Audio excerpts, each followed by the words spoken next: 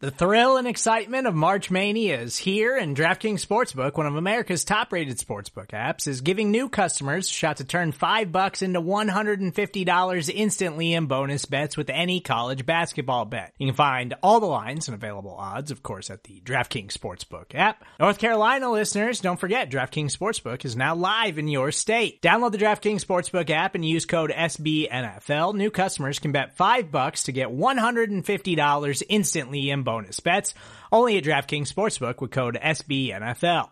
The crown is yours. Gambling problem? Call 1-800-GAMBLER, or in West Virginia, visit www.1800gambler.net. In New York, call 877-8-HOPE-NY or text HOPE-NY. In Connecticut, help is available for problem gambling. Call 888-789-7777 or visit ccpg.org. Please play responsibly on behalf of Boot Hill Casino and Resort. 21 plus, age varies by jurisdiction. Void in Ontario. Bonus bets expire 168 hours after issuance. See dkng.com/bball for eligibility, deposit restrictions, terms, and responsible gaming resources.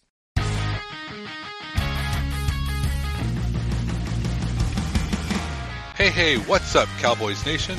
Welcome to another edition of Cowboys Roundup, brought to you by SB Nation's Blogging the Boys, where every day we bring you the latest and greatest Cowboys news and updates.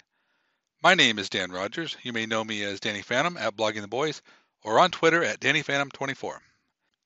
It is Tuesday, November 7th, 2021, and we have lots of news to get to today, starting with the surprise story of the week.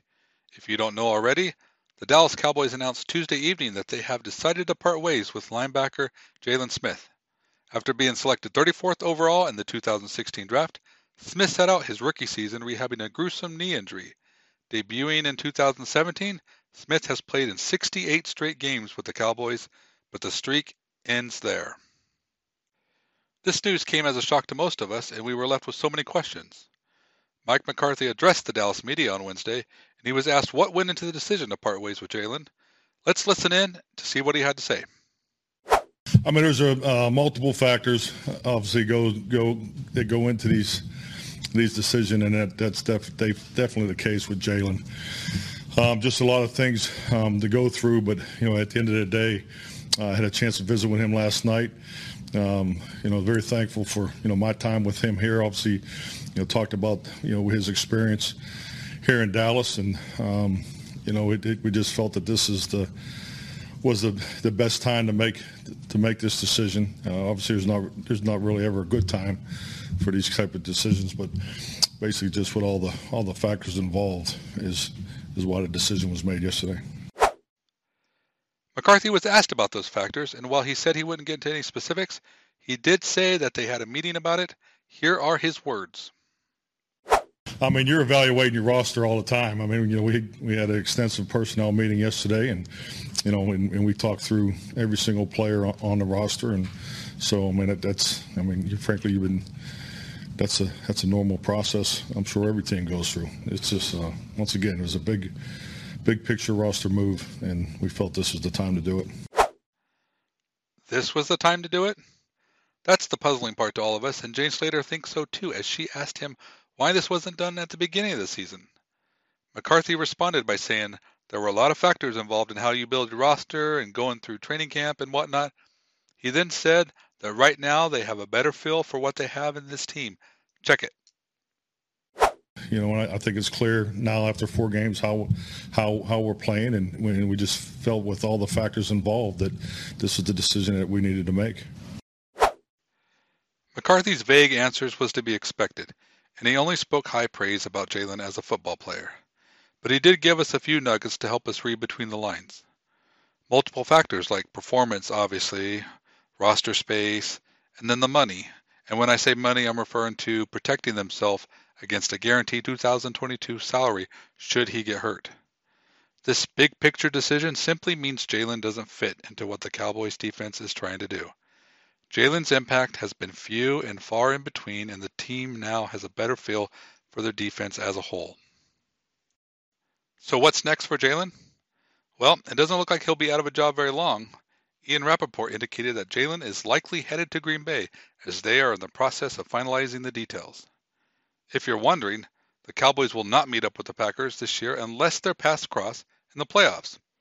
However, the NFC East does play the NFC North next season, So if Jaylon sticks around in Green Bay, we could definitely see him next season. Coming soon, the Lambeau swipe. Best of luck to you, Jaylon. So that's what's next for Jaylon, but what's up next for the Cowboys? Smith is out, but the Cowboys are getting some players back. Linebacker Ken O'Neill returned to practice on Wednesday after missing the last 2 games with COVID-19. The same is true for defensive end Bradley Anae, as the plan for them was to practice at 50% to ease them back into action.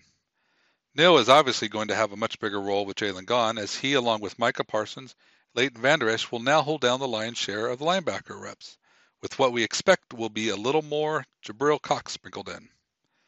And having Anae back also gives the Cowboys more depth along the edge, which should free up Parsons even more to get linebacker reps. McCarthy wouldn't give us anything concrete about Michael Gallup's return, but he did say that he won't be available for the game against the Giants and that it's unlikely he'll be ready for New England. So, all signs are pointing to him returning in Week 8 after the Cowboys bye. Ezekiel Elliott sat out of practice on Wednesday with knee soreness, but he expects to be back on the field today. Amari Cooper also didn't practice as he nurses a hamstring injury. Both Zeke and Coop are expected to be full goes for Sunday's game. Other injury news, defensive end Dorrance Armstrong did not practice with an ankle injury, and safety Donovan Wilson did not practice with a groin injury. Defensive end Randy Gregory, knee, defensive tackle Carlos Watkins, also knee, and tackle Ty Nsekhe, heat illness, all practiced Wednesday but were limited. Rising star corner Trayvon Diggs, who was dealing with some back tightness, was a full participant. Also in the news, tackle La'el Collins is trying to return sooner versus later as he's trying to stop the league from suspending him for the final 2 games of his 5-game suspension. On Wednesday, Collins filed a lawsuit seeking a temporary restraining order, some injunction stuff, and honestly, I don't really understand the legal mumbo-jumbo involved here, but the gist of it is LC has taken issue with how some of this has gone down. It's unclear when a ruling on this will be made and what that means for these last 2 games, so stay tuned to the ongoing saga of La'el Collins. Congratulations to Ezekiel Elliott, who is named the ground recipient of the FedEx Air and Ground Player of the Week. Elliott rushed for 147 yards against a stout Carolina defense, including a 47-yard scamper, which just so happens to be his longest run since his rookie season.